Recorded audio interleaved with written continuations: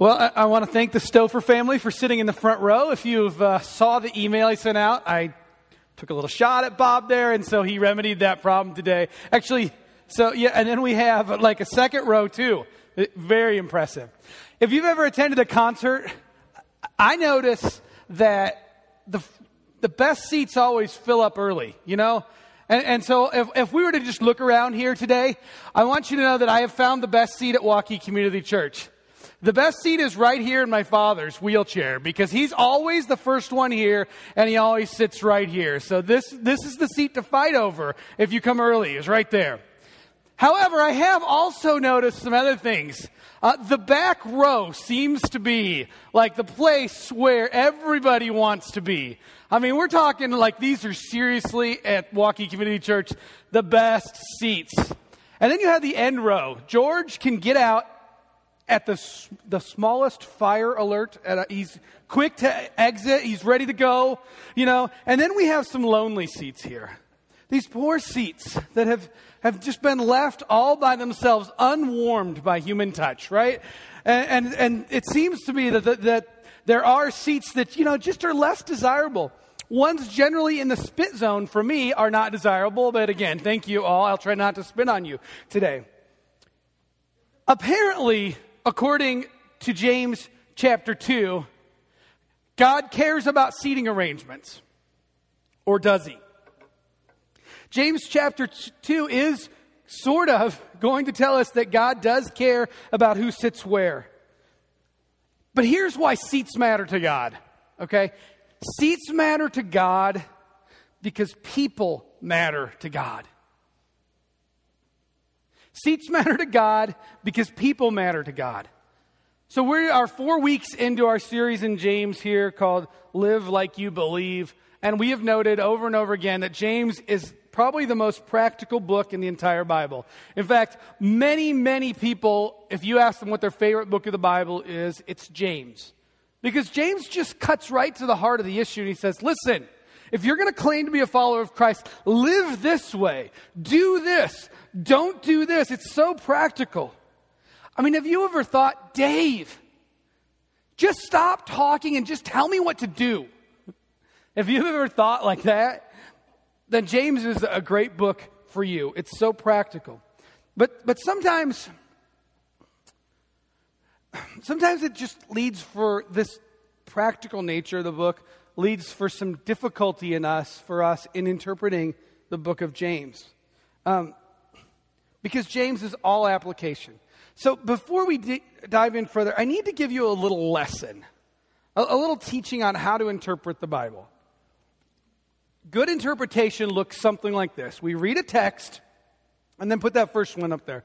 We read a text, and we look at the original meaning. The question we ask when we read the text is, what did this mean to the original audience? The original audience to whom James was writing was the first century Jewish church scattered abroad. So what did this mean to them? And then as we look and we read that, in simple terms, then the next step we ask is, what does this teach us about God? Is there a timeless truth here that we learn about God that transcends time? And then the last step in a very simple understanding of biblical interpretation is application for today. So we say, what does it mean then? What's the timeless truth that Scripture is trying to get at here?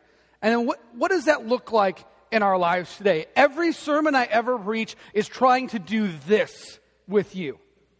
But there's some bad Bible interpretation out there. I don't know if you've ever noticed. The bad Bible interpretation says, you know, flip to the text and point in a verse and read it as if God is writing that just to me. And so, I did this earlier when I was preparing. I just pointed and flipped and ended up on Jeremiah 25:32. And Jeremiah 25:32 says, look, disaster is spreading from nation to nation. And we could go, did you read that? Disaster is coming. Look at the world around us. Nation by nation, disaster is everywhere. Look, we need to print signs and go running after people and tell them disaster is coming. I mean, that's just bad Bible interpretation. Many of us sort of do this on some other level. We don't really think intelligently through the text when we read it. We just go, well, what does God say to me today? Okay, that passage didn't mean anything to me. I don't see any practical value in that, so my devotions were a waste of time today. And we forget to think intelligently about the text. Bad interpretation is just easier. James chapter 1, sometimes it works. Easy biblical interpretation. Like if we come to James chapter 4 and we read, submit to God, resist the devil, and he'll flee from you. It works just to go, I'll take that and I'll apply it to my life. It works. But sometimes it doesn't work. Like when Paul tells the church, greet one another with a holy kiss. I'm fairly certain that's a way to get me fired, right? Some of you would not like if I greeted your wives this way, nor would my wife appreciate it, frankly. And so sometimes it doesn't work just to like naturally and quickly apply it to our lives. So the direct application of this passage today, as we read it, if we just skipped the whole process of Bible interpretation and went right to practical matters, would be, for Waukee Community Church, it would be don't favor the rich over the poor. Okay, well, that makes sense. So let's take that a step further. How do we do that? Well, according to James chapter 2, the poor people should get the good seats. Okay, well, we've already determined where the good seats are, right? The fire exit rows. And so we need to figure out who is the poorest here, and we'll give the good seats to the poor. So next week, what we'll need to do is we'll need a copy of your last year's tax return. And then we'll have you line up richest to poorest, okay? And then we'll seat the poorest first, and you can have the good seats. We'll even let you choose. I mean, this would be direct application of the text. Never mind the fact that rich in the ancient Roman world meant something totally and completely different than it means today. Did you know in the ancient Roman world, 90% of the population was what we would consider poor? 8% was considered wealthy. That's about the numbers. And the thing is, there was no transition in society. Only 2%, some of you math people are like, Dave, you left out 2%. Only 2% of the population could transition from poor to rich. In our culture, I mean, if you grow up with nothing, in America, you can work hard and put it together and maybe perhaps make something of yourself, and you could end up rich. It could happen. We see stories like this all the time. We transition from the poor to the wealthy. In the Roman world, that didn't happen. You were born rich or you were born poor. And only 8% of the population was rich. Now, how do we know who was rich? It was very easy. It was very easy to figure out because you could look around and you could just see who was dressed what way. The rich could afford to have someone make their clothes for them. The rest of the world made their own clothes.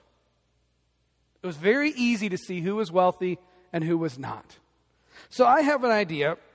Rather than simply collecting all your tax returns from last year, seeing what you made, I think it might be a better idea if we unpacked this text.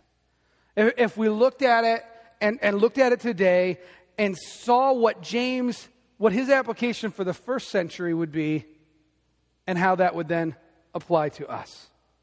So we need to do some reverse engineering here. I have this backpack that I bought 6 years ago when I was in Thailand. This backpack has been all over the world with me. It's fun.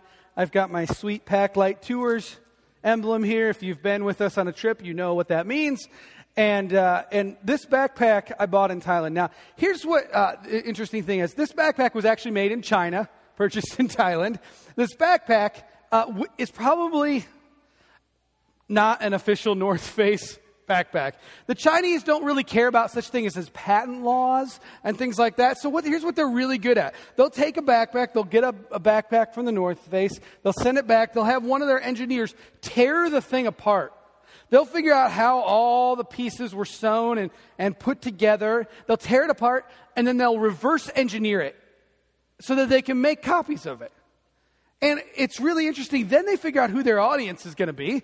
who they're going to be selling it to. If they're going to be selling it in China or shipping it to other parts of the world that don't care, they'll make it with the cheapest parts as possible. This is why my backpack has ripped apart like 3 times already, and I have had to sew it back together. It was made with just poor parts.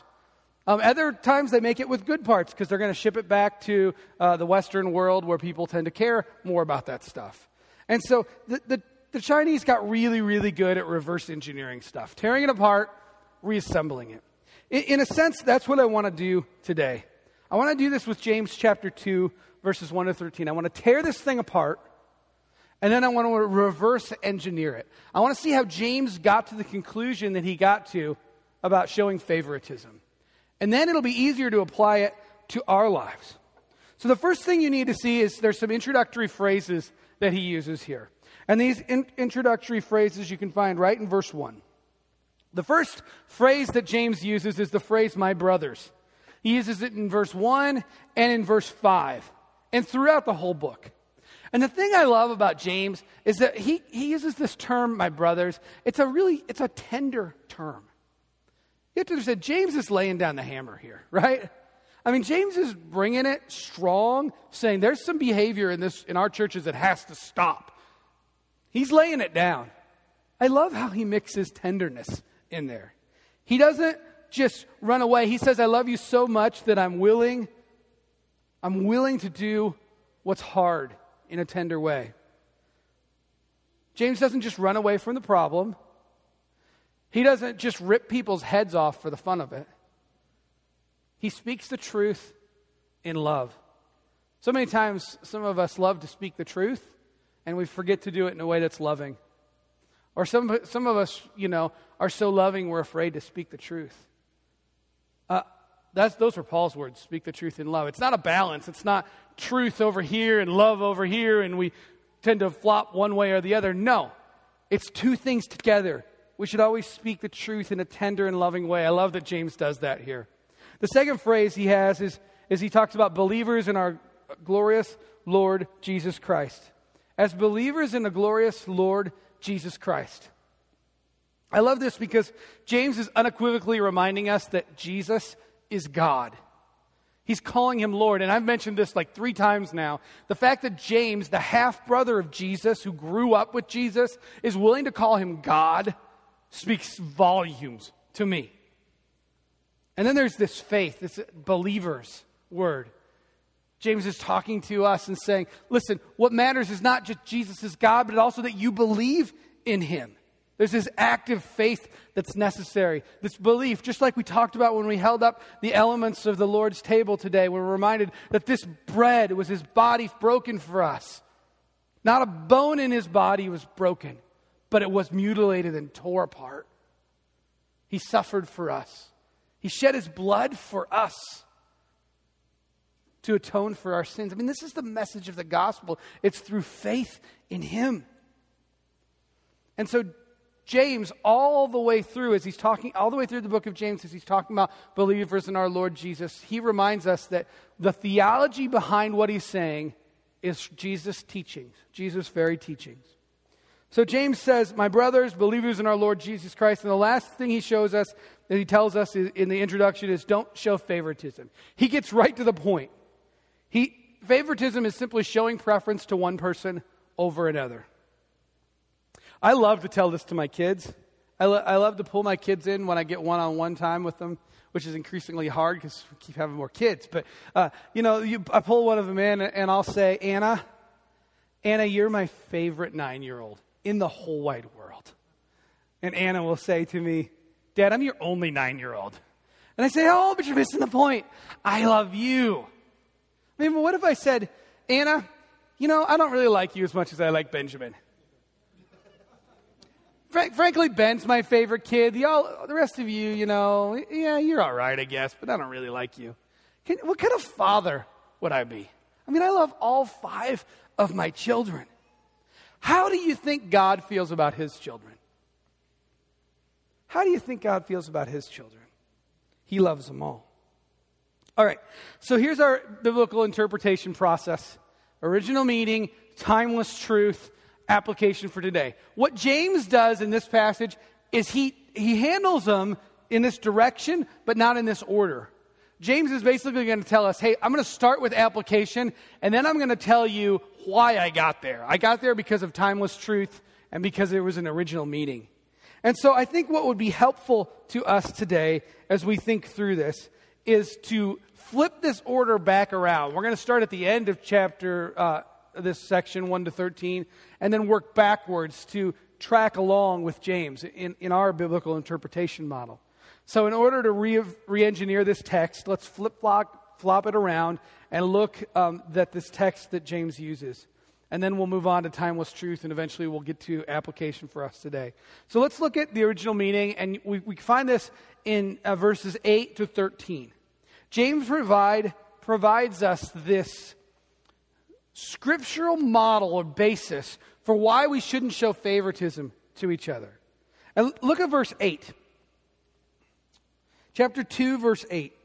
He says, if you really keep the royal law found in Scripture, love your neighbor as yourself, you are doing right. Now, what is he talking about? James is quoting from Leviticus. He's quoting from two places, actually. First of all, he's quoting from Leviticus chapter 19, verse 18. Do I have that up there, Richard? Maybe? He's getting to it. There we go. In Leviticus 19:18, the Word of God says, do not seek revenge or bear a grudge against one of your people, but love your neighbor as yourself. I am the Lord. This is the law of Moses. This is the law upon which the entire Old Testament is built. It's the law upon which the people of God, the Israelites, followed. And God is basically telling them, listen, this is important. Love your neighbor as you do yourself. Don't hold a grudge. Then you flip over to Matthew chapter 22, and now James probably didn't have Matthew in front of him. James is working up just upon the teachings of his half-brother. But we see here in Matthew 22, later Matthew wrote this down for us, and this is the teaching of Jesus. Matthew says, okay, and this is Jesus talking. He says, love the Lord your God with all your heart, soul, with all your mind. This is the first and greatest commandment. The second is like it. Love your neighbor as yourself. So this guy comes to Jesus and he says, Jesus, tell me what the greatest law is. Just tell me what the best one is, and so I can kind of get to that one. And Jesus says, okay, here's the greatest commandment. Love the Lord your God. The second one, right behind it, is love your neighbor as yourself. You see, Jesus elevates this command to a position of a summary of the entire law. Love God, love the people God created. I don't know, this may sound like crazy talk, okay? Have you ever heard this before? Love God, love people. Why? Who would have guessed? It's in the blossom. Imagine that. Believe, love, obey, serve, multiply. Love God, love people. It's a foundation of what it means to be a follower of Jesus. We love God, we love people. Now look at verse 9. James says in verse 9, he says, if you show favoritism, you sin and are convicted by the law as a lawbreaker. See, favoritism doesn't equal loving your neighbor. If you show favoritism to some, you're not loving others. And it gets worse. Look at this. Verse 10, whoever keeps the whole law and stumbles at just one point is guilty of breaking it all. He who said don't commit adultery also said don't murder. If you do not commit adultery, but you do commit murder, you've become a lawbreaker. So James says, listen, think about this. Think about the law. We tend to follow the big commands. Don't murder, don't commit adultery, don't, be just an awful person, right? We think of the big ones. Don't steal stuff. And then we say, oh, and look, I've done all the big ones. And yet we may have missed the biggest one of all because we haven't loved our neighbor as ourselves. If I favor some people over others, I haven't just broken a little, I've broken the entire law. And the same is true as an adulterer or as a murderer in God's eyes. James goes on to speak of God's mercy. And that's the gospel. When we land here, and I love how James wraps up, he talks about the mercy, the incredible mercy of God. And that's why we need the gospel. Showing favoritism is breaking the law. So James roots what he's about to say about favoritism in the text. He goes back to Leviticus. He refers to the teachings of Jesus. And he said, listen, here's the principle. Love your neighbor as yourself. If you break this law, you've broken the whole law. Now he moves on to a timeless truth, if we're working backwards in the text. And then we land on verse 5 to 7. So we started with original meaning, and now we're at the timeless truth as we're working backwards through the text. Why is favoritism such a deal? Why is favoritism law-breaking? The reason is you and I, it's because we're rejecting someone who God loves deeply. Look at verse 5 now, just the first part of it. James says, listen, my dear brothers, has not God chosen those who are poor in the eyes of the world to be rich in faith? This word chosen has deep, deep roots in the Bible. Abraham was chosen by God out of all the people of the world to be the father of a special people, God's people. Jesus told his disciples, you did not choose me, I chose you. The Father says of Jesus, this is my Son, my chosen one. In Luke chapter 9, he says, listen to him. There's a special place in God's heart for those he has chosen. There just is. And there's a special place in God's heart for those who don't have enough to meet their needs. So God says here, I've chosen the poor. I've chosen the poor in the eyes of the world to be rich in faith. I love that. I love that God has a special place in his heart for the poor. When we treat people unfairly, we break God's heart. Did you know that if there's a timeless truth in this passage, I think it's this. God loves the people the world rejects. In James, it was the poor. He says, when you show favoritism, when you elevate a rich person to a higher status, you're rejecting 90% of the population whom God loves deeply. God loves those the world rejects. It's tempting for us to adopt the world system, a system that doesn't belong to God, a system that values the externals. But look, verse 6 and 7. But you've insulted the poor. Is it not the rich who are exploiting you? Are they not the ones dragging you into court? Are they not the ones who are slandering the noble name of him to whom you belong? James is already jumping to application here. Insulting the poor means rejecting God's value system because God loves the poor.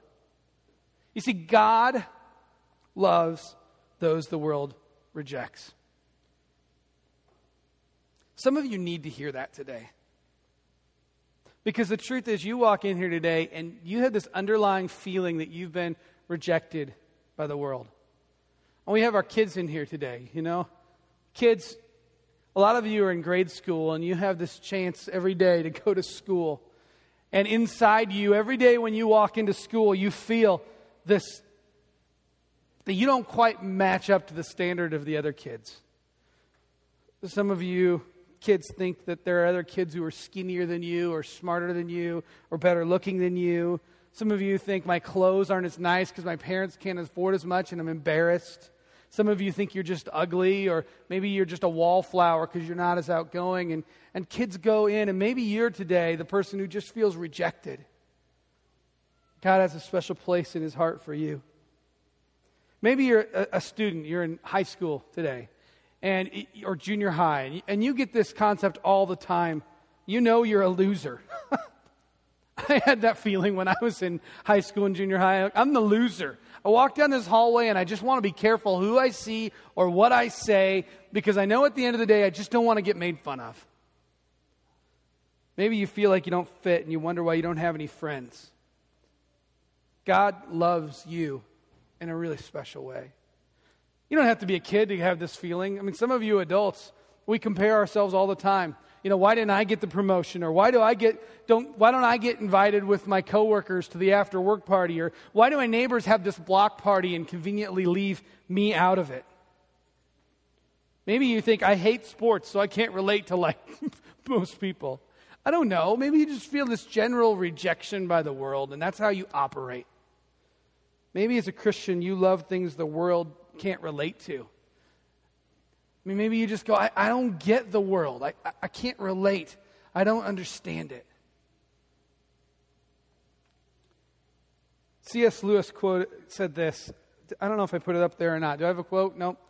He says, if I find in myself a desire which no experience in this world can satisfy, the most probable explanation is that I was made for another world. I like that quote because I have that feeling a lot. I'm trying, I'm searching, I'm looking, I'm trying to fit in, I'm trying to just make this world work, and I don't fit. The timeless truth is that God loves those the world rejects, be it poor or rich or a loser or whatnot. Then James gets to the last step, application for today. God loves those the world rejects, and if we're to love our neighbors as ourselves, then we need to love the losers. I mean, maybe you are a loser. Maybe you just need to love the losers. All right, so here's the thing. In James' day, if you were a Christian in the time when James was writing, which I think James was written really early, and one of the reasons that I think that he was written so early is because apparently Christians are still meeting in the Jewish synagogue. Now, they were gathering on Sunday, but they were gathering in the synagogue. The early church met there. And so this is probably before heavy persecution had begun. The church just kind of gathered as followers of Christ on Sunday in a synagogue, which probably wasn't being used a whole lot on a Sunday. And so they gathered there and they started to worship. Now, if 8% of this culture was wealthy, you can imagine that the early church was made up mostly of poor people, the 90%. And so a wealthy person would walk in. Now, these wealthy people, we knew them by their clothes because they had the jewelry, they had the clothes that none of the rest of us had. These wealthy people in society were used to walking into a place, a building, a meeting, and because simply of the way they were dressed, they were used to getting special treatment. You know, I think that the early church probably, this was just habit. A wealthy person might wander into their synagogue meeting and go, I'd like to check out this Jesus thing. And say, oh, come on in. In fact, woo, you're a wealthy person. And they'd grab Nate here, and they'd grab him by the ear, and they'd take him to the back and say, you're just a poor person. Sit on the ground, and we're going to escort the rich person right here and give them your nice seat. I mean, that's kind of how it worked. And that's why James gets so frustrated. James says, you've assigned a lesser value to a guy who loves Jesus. And if there's anything that the New Testament teaches us, that God is about breaking down these silly social barriers that we set up. So does this really work for us today? I mean, I hope we wouldn't go, if someone walked in and was extremely wealthy, I hope that we wouldn't, give them a better seat. I just really don't, I can't see Waukee Community Church doing that, I don't know if that would happen here. But the truth of the matter is, how do we even tell who's rich in our culture to begin with? Is it the kind of car you drive? Right? Or maybe is it the clothes you wear? The truth is we have no idea in our culture who's rich. All nice stuff tells you is that they're probably leveraged in debt up to their eyeballs. Right? I mean, we don't know. Externals don't tell us anything about the wealth of a person. And the truth of the matter also is that, frankly, we're all rich people. I mean, we live in Waukee, Iowa, on the west side of Des Moines. Wait, whatever the commercial is, right? We're here. We're all rich people. Even if you take food stamps in this culture, you're rich in the eyes of the world when you take the whole globe in. And so the truth is we're all rich. So we all should get preferential treatment or not get preferential treatment. It's just so difficult. You see, in the original text, Jesus said, love your neighbor. The truth is, God loves those the world rejects. And really, this has very little to do with where you sit at Waukee Community Church. It has everything to do with your attitude. It has everything to do with how you love people. And so if there's an application for us today, it's that you and I, as followers of Jesus, need to be really careful that we love the people that the world rejects. Who are these people? Well, just think for a minute. Who are the people that the world rejects? They're the socially awkward. They're the ones that seriously need a bath. They're the ones that are totally unaware of their own social skills or lack of them. They usually don't function well in groups. They don't understand personal boundaries. They aren't type A's who can just run out and make friends. They're hard to figure out. The ones the world rejects are, sometimes they're poor and unsuccessful. Sometimes they're just sinners, you know. Sometimes they can just be lazy and we don't like them because they seem lazy to us. Maybe the ones the world rejects are selfish. Maybe, just maybe, they're the people that just don't fit. Waukee Community Church, friends, should be a place for losers. It's part of my dream that Waukee Community Church should be a place for the people that don't fit, that are awkward, that you have a hard time talking to. Because Jesus loves the losers. When Nick was 6 years old, my 13-year-old, we still live down in Indianola, and Nick befriended this kid who sort of lived in a trailer most of the time. I mean, I've been in his trailer, and, you know, whether his trailer actually stopped the rain from coming in, I didn't know. His dad was probably drunk most of the time. This kid had very little life. He stunk. I mean, we would have this kid over to our house, and we would have to open the windows and air out after this little kid came to our house because he just stunk so bad. And yet here's my son, my 6-year-old, who doesn't care about what this kid smells like or what the world sees him as. Just wanted to love him. The world had rejected him. Nick showed this kid that God did not. We should want to be the kind of people who love the losers. But the truth is, we don't always do that. Because sometimes we intentionally show favoritism to people. Most of the time, no. But sometimes, yes. And it's oftentimes how we pick relationships. Think about how you choose the people that you let into your life.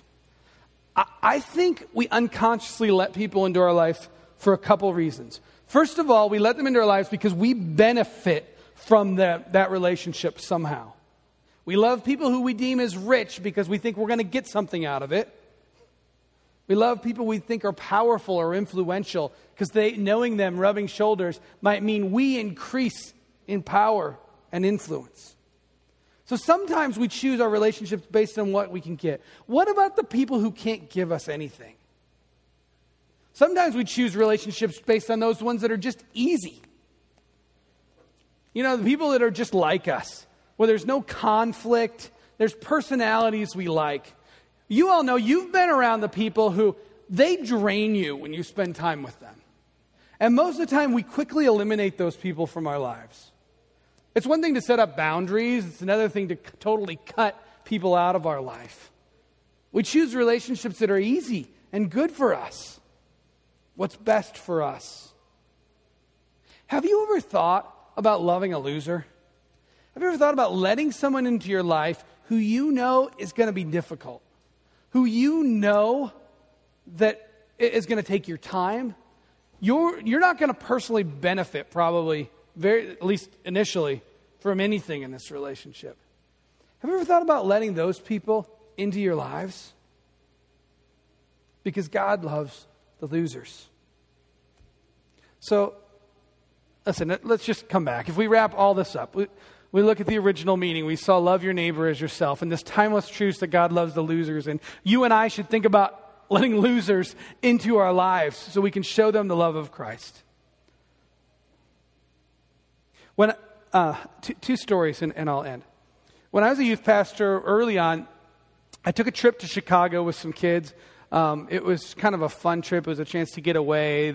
There were some of my upperclassmen. They were looking at Christian colleges, so we did the great Christian college tour of Chicago. And we're sitting we're walking through downtown, and there's one student in particular that has no idea, is completely unaware of the concept of personal space You know, it's the person that stands here and breathes their breath on you. And literally, I would walk down the road, and he keeps bumping into me and shoving me over. Hey, Dave, you want to do? Hey, Dave, what do you think of that? Oh, Dave, what's this? Dave, what's that? Dave, oh, look at that, a car, shiny thing. Woo, wow, Dave. And I'm just pulling my hair out, you know. And so I'm like, hey, friend, why don't you go back to the hotel with some people back there and spend some time away from me? You know, it's like a moment of epic failure on my part as I look back. I mean, just put fail in front of it. Because, truth be told, he was difficult for me. What he needed most from me at that moment is to help him learn some just general social norms in our culture. Because no one had ever bothered to show him. No one ever bothered to tell him or teach him. I should have loved him. I was talking with someone this week who we were talking about this concept of loving the losers, and he was telling me that he was in a meeting once at a church, and there was a woman there, and it came time to share prayer requests, and she just kept going on and on, sharing all these silly prayer requests, and it just got annoying. And this guy was thinking, I don't really want to have anything to do with this woman. Thank you very much, because that is going to get old really fast. And this person was telling me at that very moment God spoke to him. He put a stamp on his heart and said, how dare you judge her? Do you know how many silly things you've asked me for? How about you? Who's the loser in your life? That to show the love of God because of God, how God has loved you, that you need to adopt them. You need to let them into your life. You need to love on them because Christ loves them. And you claim to be a follower of Jesus. God loves the losers. Will you? Let's pray as we close. God, I'm so guilty of violating the very thing I preach on that so many times I just want people in my life who can help me or do things or make my life easier. God, would you give me the courage to love people as you love them, because you love them. Help me to take this concept that James is talking about of not showing preference to one person over the other. Help me to be the hands and feet of Jesus in this world. God, we pray that as a church, that you would challenge us and change us. In the name of Jesus, we pray. Amen.